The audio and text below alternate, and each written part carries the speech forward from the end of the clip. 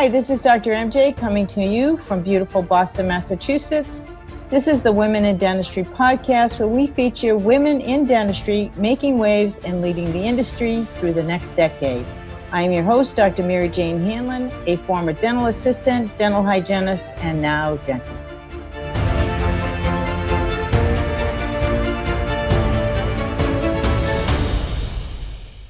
Okay, so Kathy, thank you so much for being here with us today. I always try to start off with asking participants what their background in dentistry is and how did you ever get into dentistry in the first place? Well, I graduated from high school at a time where women had like 3 or 4 options, right? You got married. I had high school classmates that immediately got married. I went to their weddings, right? And then you could be a teacher, a secretary, or a nurse. That's what the guidance counselor kind of said. These are your options. We had a couple of weirdo women in my senior high school class. One went on to engineering at Tufts. We all thought that was very peculiar. And then we had another woman go off to Rensselaer for engineering, and we thought that was really bizarre. Wow. But her brother had graduated from the same high school, and he was in engineering at Rensselaer. So, and at the time, there were no, women just didn't do this stuff. So I went to nursing school at Mass General Hospital, and I loved it. I got really bored in my second year because I began to realize I knew as much as some of the residents I was working with. And, they wouldn't take advice. I used to say, you might not want to do that. And they do it anyway. And then I'd get to run around cleaning up the disaster, right? So I finished nursing school, but I transferred over to BU. And because it was really new at the time for a nurse to have a baccalaureate degree. Wow. Yeah, it was very odd. Most nurses were 3-year diploma school programs. Mount Auburn Hospital, Mass General, Boston Medical Center, Cambridge, Mount Auburn Hospital. So Lawrence Memorial Hospital and Medford, they all had nursing schools, and they produced 3-year graduated nursing classes, and you got your license and you went to work.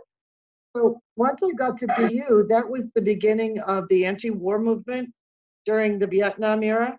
I walked into, giant anti-war protests at Boston University. I got all excited. I never got involved in anything like that before in my life. And the people there, I had some professors who started to make me think that I could really be anything I wanted to be, right? The women's movement started. So I had a Howard Zinn. I don't know if you've ever heard of him. I know the name, but I don't know who it is. He was a big political writer and rewrote the history of the U.S. in a socialist leftist leaning, right? So I went from being in a Catholic high school to a very conventional nursing school to all hell breaking loose Boston University. And when I actually switched my major to pre-dent, pre-med, because I think I realized I could be more than, a nurse. But I ended up working in nursing for 8 years, right? And it was great. I loved it. But I got to a point where I said, you know what? I should be asking more of myself. And I wanted to do more. Steve, who you've met, was in construction, and he was an accounting major at BU at the same time. That's how we met. And we were struggling. It was the early 70s to late 70s. The economy was not great for accountants and nurses. Nurses got paid very poorly. You had to work a lot of night shifts if you wanted to make a decent living. We wanted to get married and have kids. And so we did. We got married in 74 and didn't have a nickel between us. I mean, we used to go to the grocery store with a clicker to add up our groceries because we didn't know if we had enough cash to pay for them, right? But we were pretty happy. After 7 or 8 years of me working night shifts, I said, maybe I should look at graduate school. And the position I was working for was very much against women going to medical school. She actually said to me, you won't be happy. I've given everything up for medicine. She was the only tenured Harvard medical professor in the entire system at Mass General. And she said, you'll be sacrificing your whole life. You're married. You won't have time for kids. You won't be home for your husband. This was her perception of what it took for her to be successful, right? She graduated from medical college, say in the 40s, right? So another physician I worked with overheard me talking to her and said, heck, my sister's a dentist. You should think about dentistry. It's awesome. She has a great life. She's her own boss. She gets to treat patients. I loved doing technical stuff. I loved the little Gotsy machines and starting IVs and intubating. I mean, I love that stuff. So I had lunch with her sister, who was Latvian. She went to dental school in Latvia, but had relocated to the States and got her license. And I knew dentistry. My dad was a dentist, but he was not a happy dentist. He was miserable. And so dentistry was the last thing I thought of because it was obvious he wasn't happy. He did it 3 days a week. He loved his coaching job. He loved being public health chair of the board. You know what I mean? He was really active in a lot of other things. Dentistry was something that paid the bills for him. Wasn't anything he got all excited about. He wasn't a member of organized dentistry. I doubt that he attended any Tufts reunions. He graduated from Tufts in 47. He wasn't the kind of dentist you and I hang out with, right? The actively engaged, excited. So, I thought about it and I said, okay, I'll apply to dental school because I think I probably would like it. And when I told my dad, he wasn't very happy. He said, why would you do that? I mean, he literally said, why would you do that? He said, why don't you just marry a dentist? And I said, Dad, I've been married for 7 years. You were there. I mean, he didn't think it was funny. He kind of started talking to his patients about me, but very reluctantly. Like it wasn't oh my God, you can join the practice and this is great, right? He kind of ignored it. So I love dental school, by the way. That I have never had more fun in a large group of people where there were like 16 women and the rest were guys. And I grew up in the middle of 4 boys, right? I'm a middle child of 7, 2 boys older than me, 2 boys younger than me. And that's where I think I learned, you got to be tough. If you want to get attention, you got to compete. You got to play sports. You've got to, don't let them bully you. Don't let them shove you around. I mean, I was like a local grammar school park enforcer. When boys started picking on kids, I was like deemed the park ranger, and so I think my upbringing really had a lot to do with why I loved dental school because I wasn't afraid of competing and I still love competing. I still love to win. So I had a ball in dental school and it was a 3-year graduating class. So we were very little time off. It was 24/7 with all your buddies. And I'm still best friends with my dental school classmates. I mean, we may not see each other a lot, but when we do hang out, it's like 40 years just never existed. We're back in school, being stupid, laughing at stupid things, and it was the greatest time of my life. So unfortunately, when I was a junior in dental school, my dad committed suicide. Oh. Yeah, because I had no idea. he was very unhappy. And, I missed some school. My class was great. They turned out for me and, I got through. I was a junior going into my senior year. He died in March. So, I finished. But in the meantime, my mother didn't know what to do with the practice. She ended up selling it to someone that was a very different person than my father was. His patients were grumbling. They weren't very happy with the new guy. And I kind of had to help her with all of this. And that's when I realized how much dentists take care of other dentists, because I had 2 faculty that just stepped in and took my hand and kept me going. Wow. So they helped you with your dad's practice? Well, they did what they could. There was no way of just handing a practice over.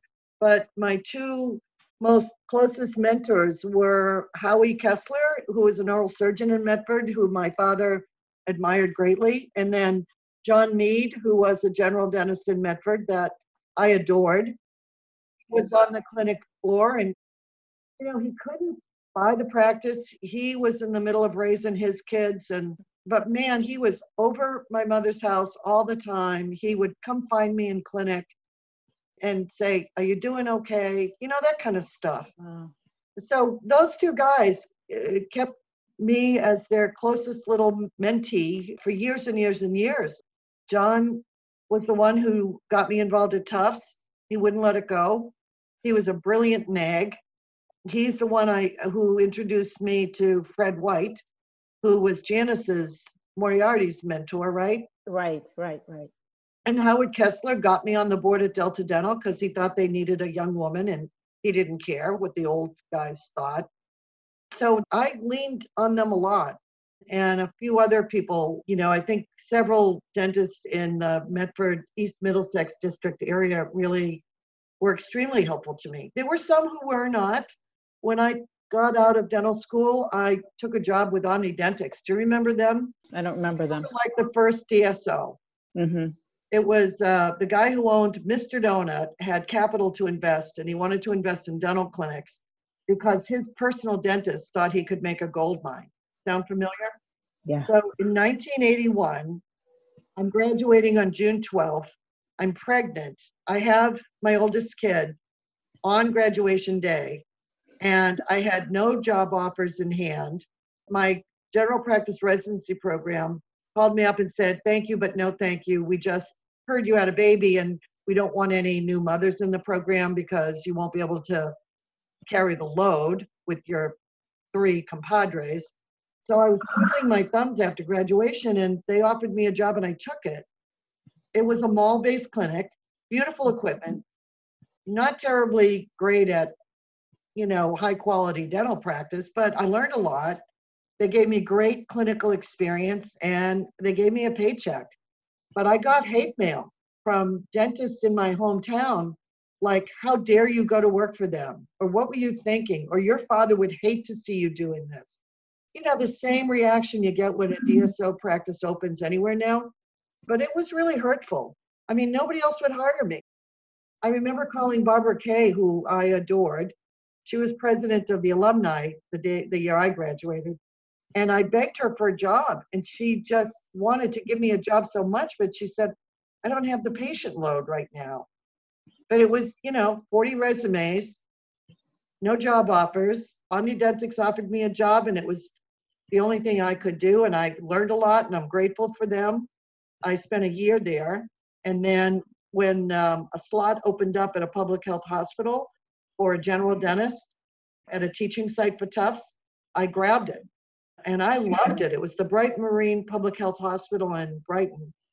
I stayed there for 6 years. I loved it because there were specialists there were dental students there were residents there. The director was a young guy named Fred. He was great to me. And I learned so much good dentistry there and so much interaction with the primary medical care.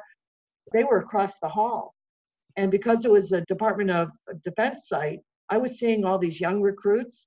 I was seeing retirees. We got paid by the Department of Defense, so I never had to deal with the business side, which was good and bad. But I mean, it was a wonderful place to be. You could do the best dentistry and learn from specialists that would sit right next to you. And I ended up teaching a lot of dental students in my time there. We used to have dental students from Tufts, BU, and Harvard. And so it was real fun to compare and contrast. Of course, I always thought Tufts students were the best, but You were a little partial. yeah, a little partial. And, and then we had a family. Stephen was old enough to start kindergarten. And I said, maybe it's time for me to kind of think about going into a private practice. My father's patients were not happy. And they kept calling my mother saying, "When is your daughter going to come back and open up a practice in Medford?"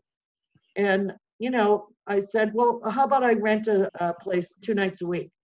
And so I did. I worked my day job. And then Tuesday and Thursday nights, I borrowed money. I cashed in Steve's life insurance policy, and that gave me enough money to set up an operatory in this other dentist's vacant office, right? He worked in half of the space, and I had this little operatory in the other half.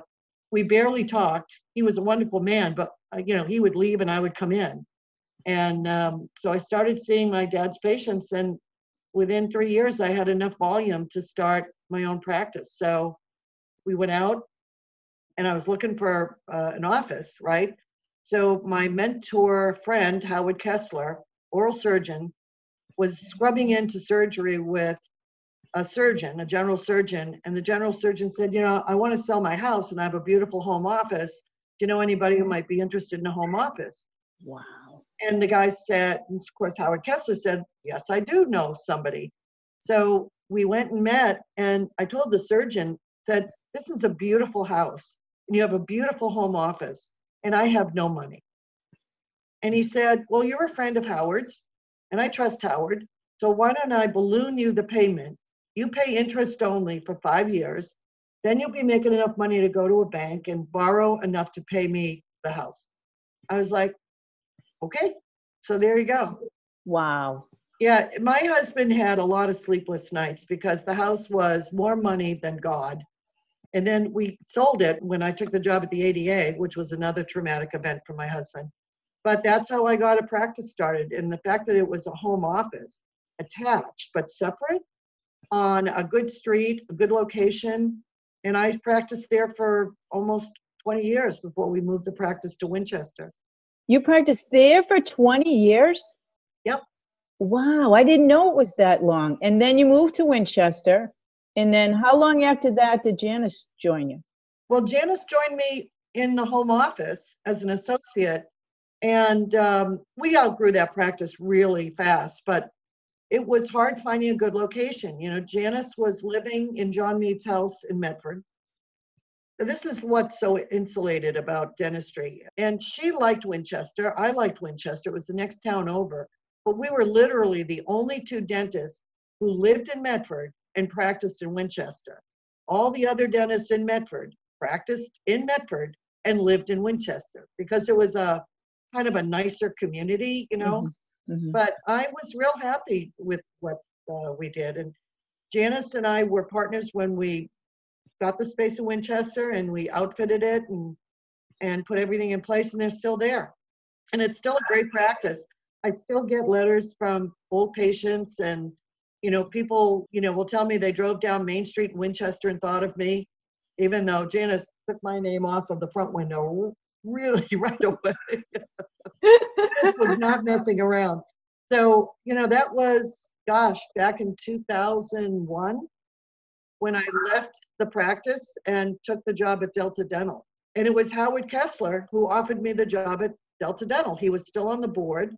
He was chairing the board, I think, at the time. And he called me up and he said, we think you would be a good interim CEO, just a couple of days a week, nothing serious, while we reorganize and look for a new CEO.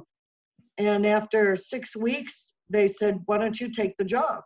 So that's how I ended up leaping out of dentistry and into a management job. I felt ill-prepared, but honestly, I had gotten a little bored with dentistry because it got easy.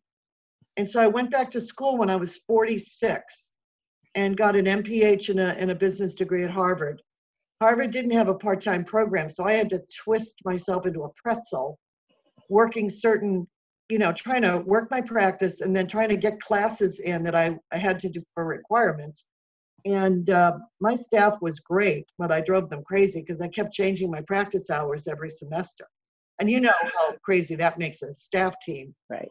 But they hung in there with me, and they only complained a little.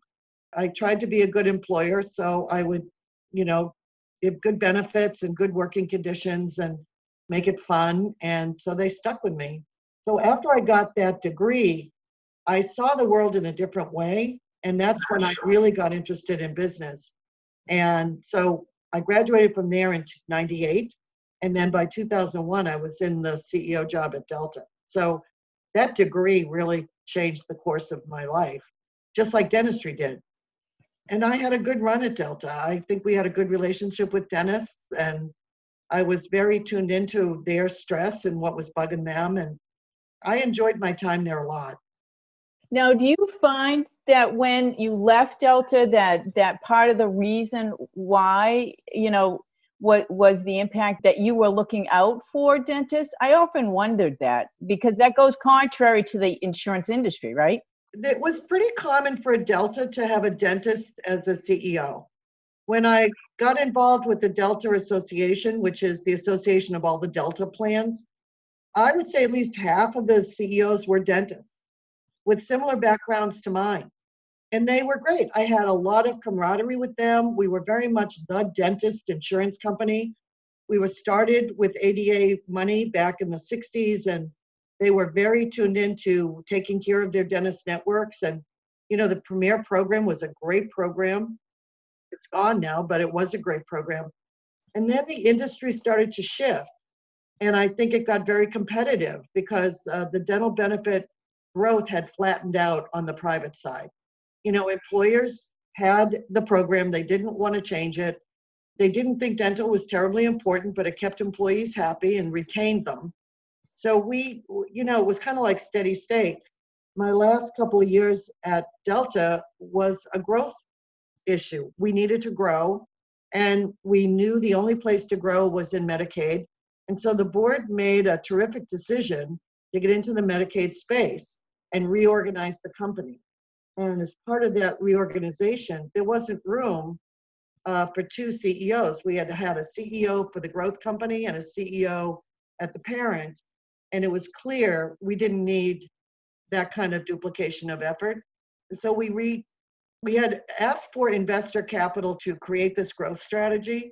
And when we paid them off, it was clear we didn't need two separate companies. So we pushed the companies back together, and it was the right decision. And I supported it, even though it was going to mean one of us was going to lose our jobs. And I think the board made a good decision. I was ready to move on, and I wanted to get more experience with a public company. And I had developed a very kind of good working relationship with the VCs who were funding this growth plan. And I got recruited over to United Health Group. And it was an exciting opportunity. I wanted to be with a big, giant company. I wanted to see how it worked. And, I found some things I liked and found a lot of things I didn't like, but it was a great learning experience. And I think I actually learned how to be a better manager when I was at United Health Group. Because, a dentist walking into a CEO position, nobody's going to tell you the truth. Why? It's kind of like nobody's going to tell the king he has no clothes on, right? Mm. So you don't get a lot of candid feedback when you're going from owning a dental practice to being the top dog in a company. You know what I mean? Mm-hmm. So I didn't have a chance to really grow my management skills until I got to United Health Group. And then I got a lot of really good lessons, hard lessons on how to manage large teams, how to manage risk, how to manage money. I never had to do a budget. I mean, I approved a budget, but I didn't have to do the grunt work to build it. I didn't know how to run technology. So at United, it was like a fast course on how to be a good manager and how to take feedback that was horrible sometimes, but you just had to suck it up and take it and learn from it. So I was working in DC, and my family was a little bit tired of me commuting on the weekends from DC to Boston. And so my husband was complaining a little bit about, why can't you live in Boston and do this job? We still had the house in Medford. And I said, they don't allow remote working. You have to be in the office, even though I was traveling a ton. And so he called me up, my husband called me up one day and he goes, the ADA is looking for an executive director. You can do all this stuff. Why don't you talk to them? And I said, that would make us move to Illinois. And he said, oh, they wouldn't let you work remote? I said, no, honey. Nice idea though, Stephen. So that's how I got to the ADA. Wow. He sent me the ad. I sent my curriculum vitae and my resume in. I don't know, about 2 months later, they called me for an interview. It took them about a year. And then when I told United Health Group I was going to be leaving, they were horrified. They said, was it your boss? Was it your 360? Was it your pay? And I said, no, I have a job at the ADA. And they issued a press release within 15 minutes because it was like a badge of honor for them. Big to do. To have a chief dental officer move over and take the ADA job. But I came into the ADA job just as unprepared as I did all the other jobs. You just learn by the seat of your pants. But it's been a pretty good run, MJ. Amazing run, Kathy. Amazing run. So talk a little bit about, as a woman, you're the first executive director. You have a lot of firsts as a female, which is impressive.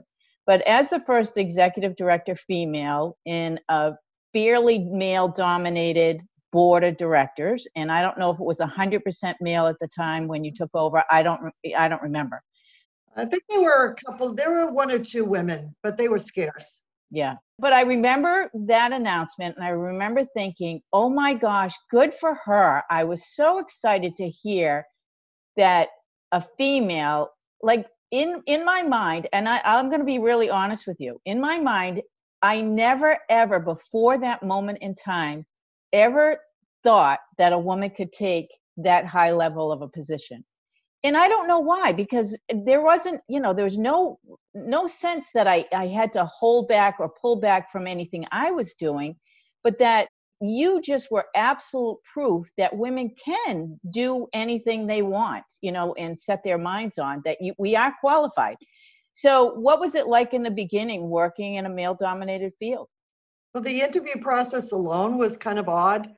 I would walk into a room of about 25, mostly men, all men, and they would each have one question on a card, and they'd each ask me the question, and I'd answer it and move on to the next question. So it was a little bit artificial, but I think I may not have been their first choice, to be honest with you. Otherwise, I think the search would have gone faster.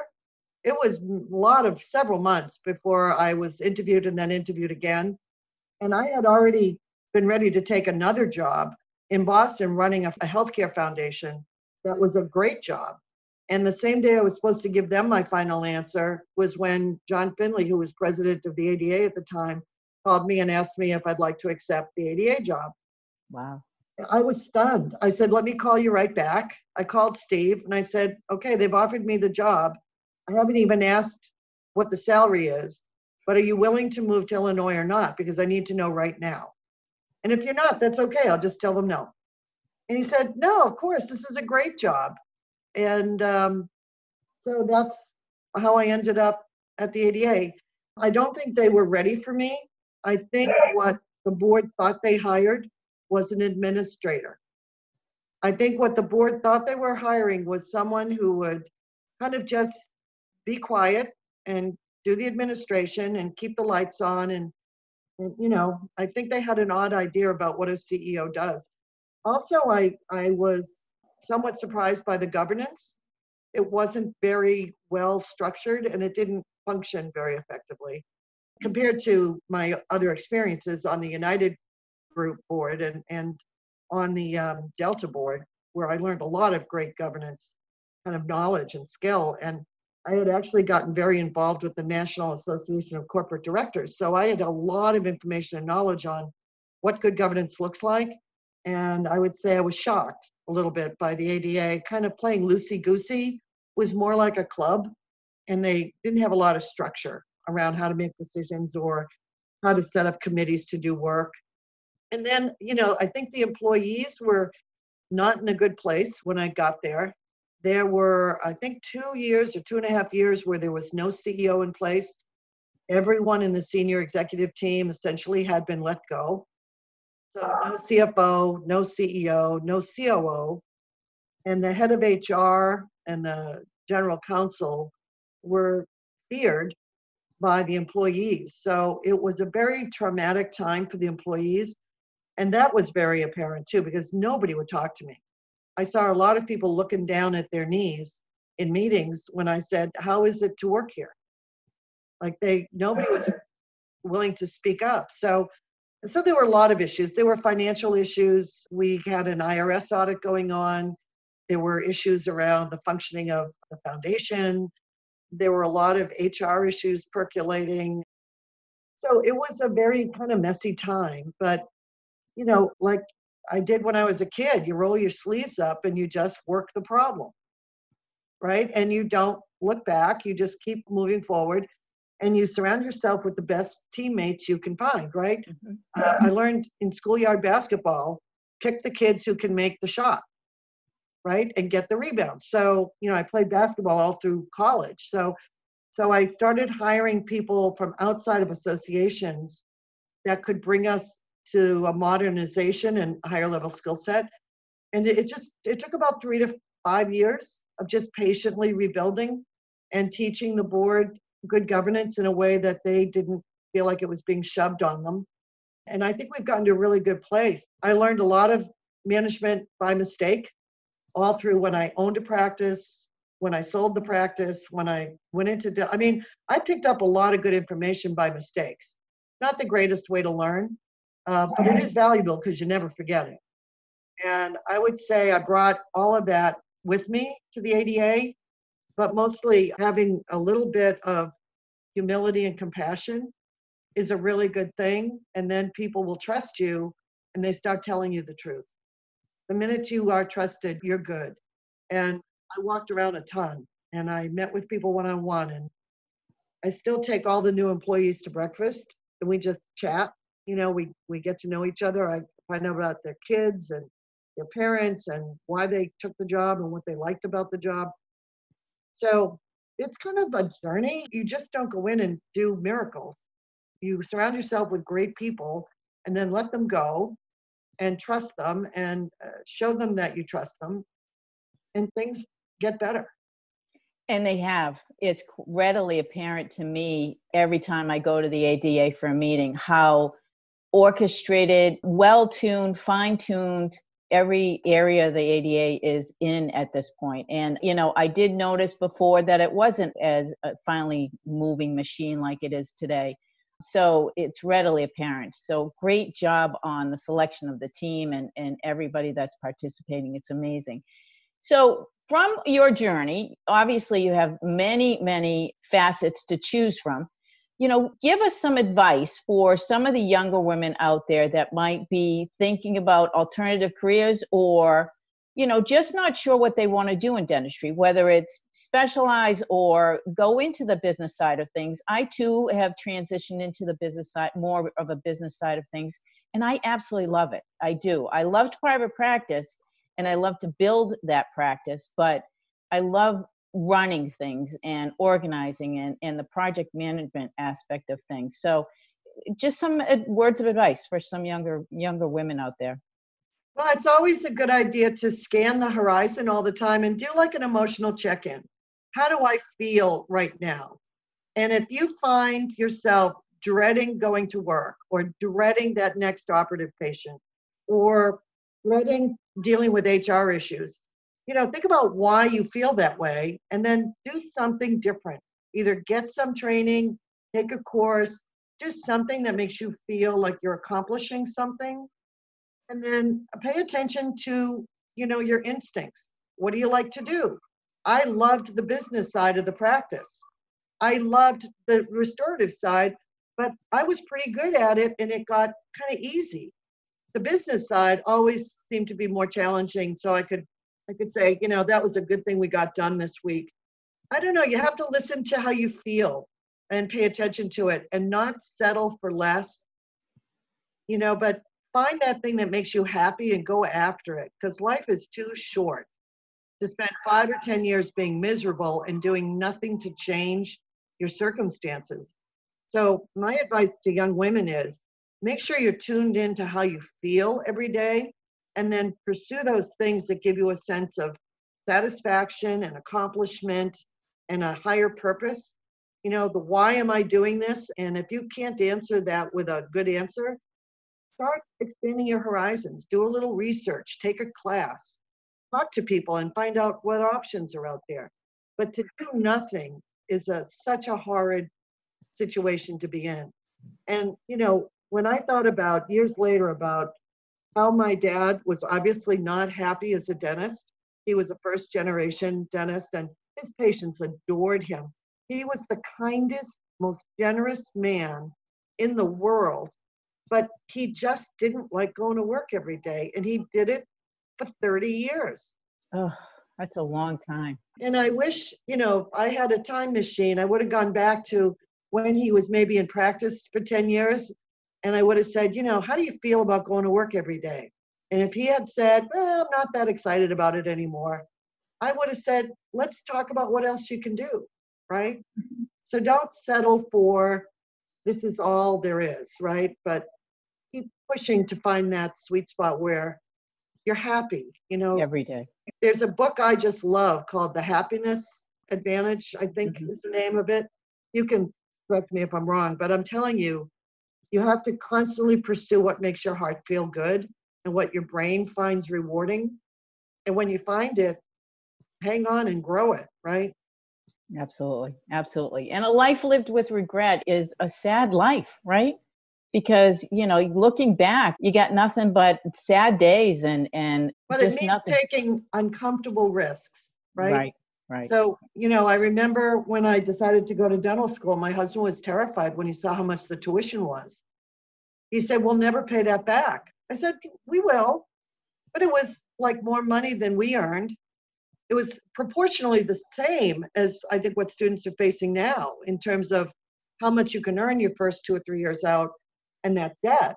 So he was terrified we wouldn't be able to pay down the debt. I graduated during one of the worst recessions ever, where interest rates were 14%. The first mortgage we had was 14.5%. And that scared the life out of us. We used to wait in line for gasoline because it was $7 a gallon. Thank God I was a dentist, because my husband was laid off numerous times during the early 80s, right? He was working all kinds of hours just to hang on to his job. So, I've seen recessions come and go. And I think having the resilience to land on your feet through hard times is really critical. And I have a little 3-year-old grandson that lives with me, my daughter's child, and teaching him how to be resilient has to start early. Absolutely. Like, you fall down, get back up. You're going to have to clean your room before we play with more toy. That kind of being disciplined and kind of having some resilience. Can you get through a horrible, crushing period of time and come out the other end? I got to tell you, when my father died, I thought about dropping out of dental school. I just didn't know how I was going to get through it. And I did. You just figure it out. Crushing disasters happen, and you just have to find some way to pick yourself up and keep moving. Well, it's about the choice and perception of the event, right? You can perceive it as devastating. Oh my gosh, I'm never going to recover. Or the other side of the fork in the road is, okay, I have a choice here. I can get sucked into this, or I can just take one step a day and keep moving forward. And fortunately for all of us, you took that one step a day going forward. I think there's a skill I learned because of my kids. I have 4 children, 3 of them adopted. And when we were, getting to get through the adoption process, we had to attend a lot of childhood therapy, right? And I became pretty well trained in mindfulness and DBT, dialectic behavioral therapy, to help my 3 youngest kids. But that's where I learned mindfulness, about focusing on the present, staying tuned into the moment right now, being able to control negative self-talk and pushing it away, and focusing on positives. You can train your brain to do what you want it to do, just like you can train your legs to walk over to the refrigerator, right?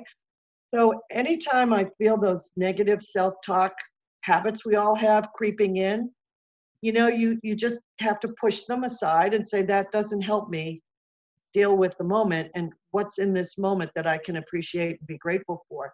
So I know Tufts is doing a lot of mindfulness training. I think now it's becoming popular in the business world. I have a whole series of articles from Harvard Business Review on mindfulness, and I do a little bit of mindfulness training in the ADA to my employees, because they're all stressed. Everybody's stressed out right now. Of course.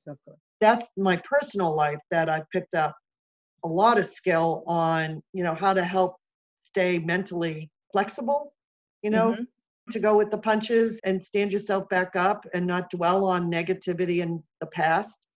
And I still tell my kids that you can't fix the past. Forget it. Move on. What's happening right now? What's happening tomorrow? And don't think too far out in the future, because worrying doesn't do any good. Worrying does absolutely nothing except cause physical ailments like high blood pressure and facial tics and stressed out sore muscles and trouble sleeping. It does nothing.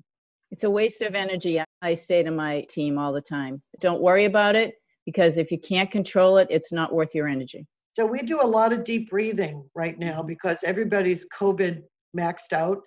And when I have a Zoom meeting with my team, we start with a deep breathing exercise. Great idea. Because we're so stressed out right now. This crisis has made us run faster than we've ever had to run. And I have 500 people working remotely, some who live by themselves and are feeling terribly isolated, some with sick parents, some with their quarantined, so they feel doubly isolated. And yet we still have to get the work out the door, and it has to be A+ work. I always tell everybody the ADA can't afford to be wrong. If we push something out that's wrong, we've just embarrassed and humiliated the whole profession. So we have to be very careful about what we do, but still do it quickly.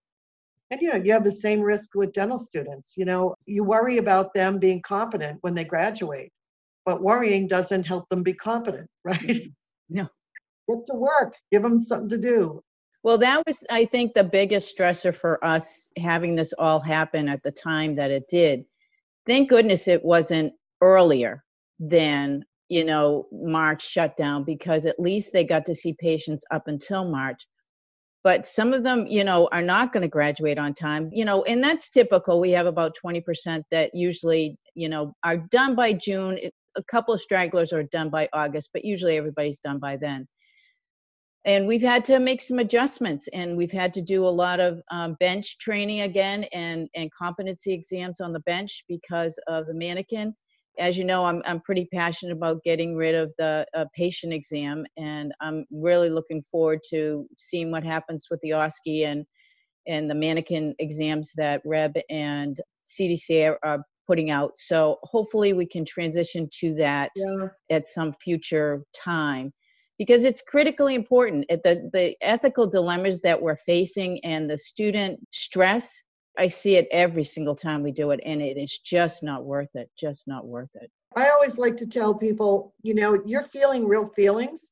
We're not asking you to bury them or make them go away, but take a deep breath and try and focus on something positive. I will tell you, this crisis is accelerating some trends we've wanted to see happen for years, like getting rid of that single encounter high stakes patient exam. The OSCE is getting picked up by states because they are looking for an alternative. And so the other positive is we're using technology in teledentistry and telemedicine better than we've ever used it. I think we're going to see practices become highly efficient through using technology, where, I think some of the robotics and some of the technical things we're seeing coming in through the pipeline, the minimization of surgical restorative care is going to be a huge boom, where we finally can get dentists who think like physicians and not like bone surgeons, right? Like every bone needs to be drilled, every tooth needs to be drilled. I think we're going to see ourselves transitioning to a profession that does more diagnostic and intervention type oral medicine that helps patients not get to a point where they need full mouth rehab and extractions and implants. So I think there are real positives that we can use to pivot. I agree. What are your feelings about artificial intelligence coming up the pike? And how that is going to impact. So, for example, one of the things that I'm a little bit concerned about is all of the data going into a database that's being collected on our insurance claims, and using that either positively or can be used pretty negatively by investigating dentists. So I'm not sure how I feel about it, not sure how they're going to be using it yet, but how do you feel about it? So big data is like the brand new success story. So I agree with you around claims data. Claims data isn't that useful because it only is a record of what was done, not why. So you can't really use it to study population health at all. You can use it to understand practice patterns. What are dentists doing? And I think most researchers are using it in that mode. But it doesn't mean we understand why they're doing what they're doing or whether they should be doing what they're doing. Most of the claims data is preventive. That's at least 80% of what is being submitted. And all the dental insurance companies have to dump their data into Fair Health. It's a public asset now. Ingenix used to be owned by United Health Group when I worked there. And the government stepped in and said, no, this is public resource. You've got to dump it into this database that's accessible to anybody. But claims data is really limited. We are trying to help move forward is getting diagnostic data. And we've got diagnostic codes approved now. They are embedded in most practice management systems. I think they're not being widely adopted. But as COVID impacts practices, we're starting to see dentists be more interested in diagnostic codes. You know, if you diagnose a patient with caries, what does that trigger in coverage from a benefit company side, right? And I think we'll see a shift on the third-party pay side. Third-party benefits are obsolete. That model that was built in the 60s is not the model that works anymore. We need to be focused on outcomes and capturing diagnostic data and understanding population health. The ADA is going to try and build a registry for dentistry where we can capture the diagnostic data, the treatment data, and the outcome data on key illnesses, things that really matter to people, and use that over the next 5 years to collect all this big data that can be analyzed to show what works on a population basis and what doesn't work. Because right now, I think we assume that everything we do is great. But how do we know? We don't. We don't. I think we all rely on our own personal observations and anecdotes, right? Well, in my hands, when I do it that way, 20 years later, the patient is still great. But that's not population health, right? It's individual. So I think dentistry has been slow to get big data harnessed. And I certainly think we should learn from medicine. Medicine got it wrong. They built multiple databases for every illness, and they don't have any ability to mine it collectively. I think IBM Watson is the closest thing they've come to a giant mineable database. But honestly, if your family member gets cancer and their oncologist says, this is the treatment we're going to do, what's the first thing your family member goes home and does? They go on the internet, they try and look it up and see if the best protocol. We don't have a giant source other than Watson to validate whether or not that is the best protocol or whether Johns Hopkins has something better. I have stories, and I bet you everybody does, of when you get a serious diagnosis, you almost have to navigate for yourself to make sure you're getting the right care, right time, from the best people, the right price. And medicine built a mess. And we should learn from that and not ever go there. You know, transparent pricing is already in dentistry. We should hang on to that. Having a mineable database connecting diagnosis to treatment and what works and what doesn't work. We're on that road now. And I think we can learn not to make the same mistakes medicine made and do it better. And I think this COVID crisis is going to cause us to start thinking about safety in the dental practice again. Which is something I think has been missing for quite a while. Yeah. I've been to those safety conferences that Elsbeth started a couple of years ago. Critically important that we start tracking all of these things, especially implant failures. We don't have a system yet. Exactly. Yeah. And, you know, it's hard for us to look at our warts as a profession because we've never had anybody looking over our shoulder. And I think that time is coming. But I would say the newer graduates welcome it. They're not afraid of Yelp. They're not afraid of being compared. They like working in teams. They like sharing data and information. And I love that. They are moving away from solo practice very quickly. And I think that's actually a nice trend. I think we'll end up with a better delivery system with more accountability and more transparency. Well, collaboration is critically important, don't you think? Oh, yeah. It's something that we did not have very much in dentistry. I'm sure you can share the same story, but I remember when I first started looking for a space for my practice, I had a dentist in the town that I opened in Lexington say to me, "You'll never make it here. You know, there's just too many dentists." Oh, yeah. Oh, I got all of that. I used to show up at my East Middlesex Dental Society component meeting, and first of all, they thought I was a waitress. I always took drink orders. I learned not to wear a black suit to dental meetings. I'm not kidding. I'm not making this up. And then, who's your doctor? You're looking at her. Or I'd sit at the table and the conversation would stop, right? I think women just want to be great dentists, and I love the way dental students think now, and that they're free of that burden of having to prove themselves over and over. I still think we need diversity as a huge value statement in the whole profession, because I think women dentists should realize they're great dentists first and foremost. They don't have to justify themselves. We do need to have influence, and women dentists do need to have power, and they need to be able to negotiate with confidence. And I think what you said in the beginning about women sometimes don't have that confidence level that men have because of maybe how we're brought up, but it's time to go past that now. I mean, every time I hire a woman executive, I'm like, don't you want to negotiate your salary? Because every man I've ever hired comes back to me with a new number. What's your new number? And they're shocked that I even suggest it. Ask for more. Don't be afraid to ask for more. Be proud of the fact that you're asking for more. There's a great book by, it's called Confidence. I can't think of the author. She's a business school professor from Harvard. But I have a list of favorite books. And the other book I love is Sylvia Hewitt, who wrote Presence. Presence. Yeah, I think these are really good books for women to read. It tells you, take what men do well and use it to your advantage. And men should take what we do well and use it to their advantage. Because they do some stuff that's terrific, right? But they are emotionally unplugged from the world. And then we have too much emotion sometimes in the world, too much empathy, and not enough hardcore, this is the decision that has to be made, we're going to move forward. So I think we should steal from each other. And the new management theories are coming out that prove that women's strengths are collaboration, empathy, emotional intelligence, and that right-left brain combo is extraordinarily powerful. I wouldn't be surprised at all if the next executive director of the ADA is another woman.